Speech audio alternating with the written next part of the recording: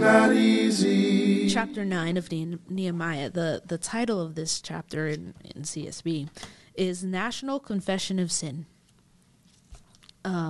So he's just going on and explaining all the things that they did wrong, from being freed to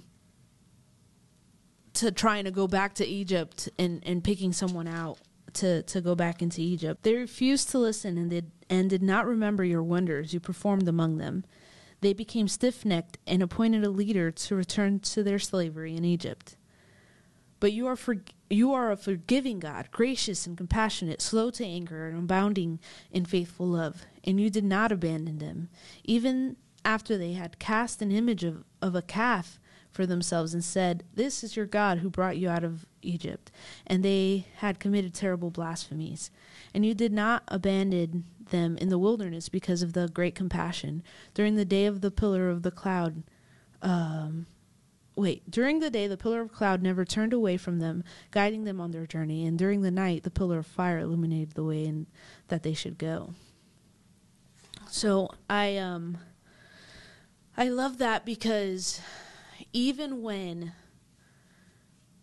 we choose the wrong things, even when we oppose him, right? Like, we're choosing ourselves. He's a forgiving God, yep, and gracious and compassionate. Like, even in Judges, they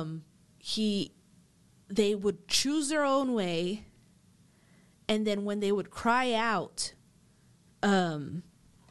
he would give them. I'm trying to read it because it says it in Nehemiah as well, where they kept choosing their own ways, but then God always, like, when they cried out, he would always turn back to them. Mm-hmm. So, like, he would, even in Romans, it says, like, he gives you up to a debased mind, right? Like, he gives you up to your own desires, to your own selfish ways.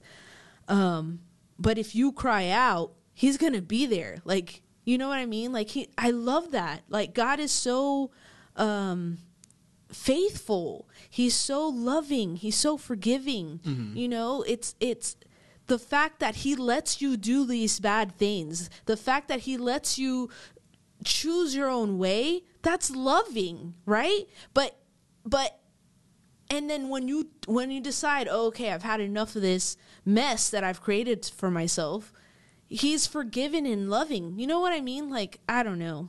Those are my thoughts. What do you think? Well, yeah, I think it's talking about Korah there, where it's like they appointed themselves a leader. I think so. Korah's rebellion, mm-hmm, where they appointed a leader, and then God ended up swallowing them. That's what I was thinking as well. It doesn't say specifically, but that's what I was thinking. That's what my mind went to for sure. And then, talking about how they built this, calf, and they were like, this is the God who brought you out of Egypt. Like, they're going back to the Baal over and over and over again, and Asherah and Baal and all these other people who are like all these other gods that are coming in and kind of taking over. The people are allowing them to just, take the credit of Yahweh, and it's like crazy to think about that even through that, right, God is willing to lead them through the desert, and he's willing to provide light for them and shade for them and be their God. He is their chosen people. That's one of the things that I still recognize, even going to Israel today, is like the Israelites are God's chosen people. Yeah, we're grafted in, but they're God's chosen people, mm-hmm, mm-hmm, and you see that in a new way, I think, when you go to Israel, when you experience that land and you experience those people. When you see the Christians that are there, the Israelite Christians or the Messianic Jewish people who understand that Jesus is Christ, mm-hmm, it just is a different way of thinking, and it's a different, to understand who the people are, right? And again, we have the same inheritance as them now, mm-hmm, like we're grafted into that, but that is still God's land, all of it is just, it's so spectacular to look at. And again, it goes back to this thought that, like, God is love. And he loves us unconditionally, mm-hmm, and infinitely. Like, there's not a love on planet Earth or anywhere else that we could possibly even equate to that type of love. Mm-hmm. And so for us, like, it's hard for us to even understand or comprehend how God could love us that much. and how he continues to love us even through the things that we're doing, right? Yeah. Not that there's not punishment, speaking of Korah, right? Like Yeah. he was swallowed up by the earth, and so were all of his followers. Like that is a thing where like God was done with that, you know, and he's going to take care of it. Noah's Ark, right? He was done with the earth, and he's going to take care of it. There's a bunch of examples of that in Scripture as well, but God chooses to be loving to so many more than he punishes directly like that. And I'm trusting that your wrath is not boiling up against us either. It would be really amazing if you could help us out, subscribe, follow, like, share, and rate us 5 stars on the podcast platforms. Thank you so much. Yeah. You know? So what do you think about them or and us always turning away? Yeah. Like it says in verse 28, but as soon as they had relief, they again did what was evil in your sight. So you abandoned them to the power of their enemies who dominated them. When they cried out to you, again you heard from heaven and rescued them many times in your compassion. Yeah. So like he gives us up to be idiots. Yep. And then we turn back to him and he hears us. You know what I mean? Yeah. Like maybe not even in the same generation. It could be several generations later. Yeah. But what do you think of that? Well, I mean, I think that like it's. So I wrote this paper in college, and this is really when God started speaking to me about this subject specifically. But the idea of forgetfulness, right? I think our worst characteristics as humans, other than our natural sin nature, right, is our ability to forget. And because we have that, we can never stay in the exact same place with God as we have been in the past. And so just like the Egyptian, or just like the Israelites, right, and in the Egyptians seeing God's power and all this different stuff, like we end up forgetting those things in our lives. And so while I've never seen miraculous things as in like someone raising from the dead or something like that, I've seen many things in my life that I know that God is there. This is why we talk about anchor points so much when it comes to our relationship, when it comes to my relationship with God, right? Because those anchor points keep me in a sane mental state when it comes to relating with God, because I remember these things that he did for me. I remember when that $100 showed up in our mailbox randomly when we needed money, right? Or like there's just so many different things in our lives when God has appeared and made things happen, right? Whether it's you getting jobs or us moving to Tennessee or this YouTube channel or whatever else it is. Like God has made himself very clear to us time and time and time and time again, but we will never be able to live in that moment again. So like I think back to when I was in middle school attending these different conferences when I really truly gave my life to Christ and began to like live my life fully encapsulated by him.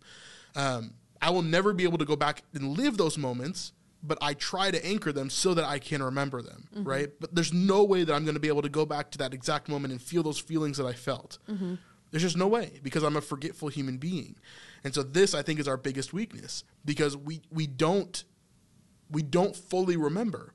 Yeah. And this is why all throughout Scripture we see them making altars. We see them naming places specific things like Jehovah Jireh or these different altars that are built after specific things happen. Like when the bronze serpent is raised and all those people are healed. Like there's a remembrance of these things.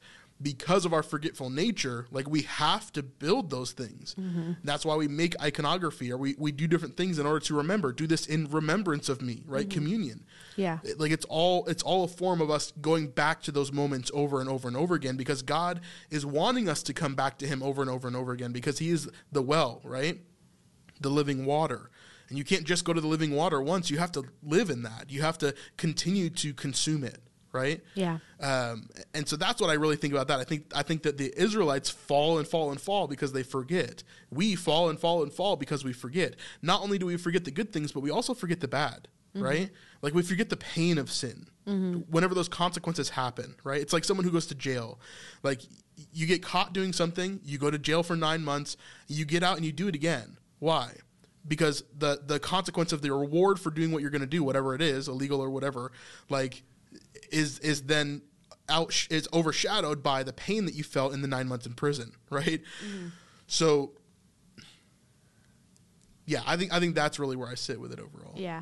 It's really interesting that you brought that up, because the whole reason why I brought Nehemiah 9 to the table was because I was doing this women's study, and it was about remembering. Yeah. So that proves that she used the right thing.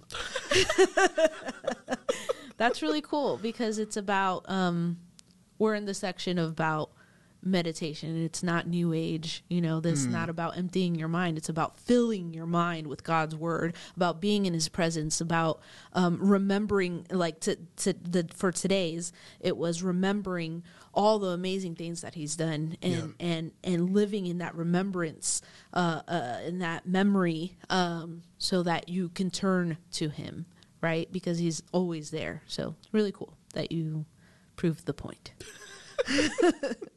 Yeah, good stuff for sure. Awesome. Nehemiah, he was really short. Because he's knee-high. Get it? If you want to check out this full episode, you can do that on patreon.com/thesnipelife. This is the best way to help us to support what we're doing here on the Better Not Easy channel. Thank you very much. Just remember that following Jesus is better not easy.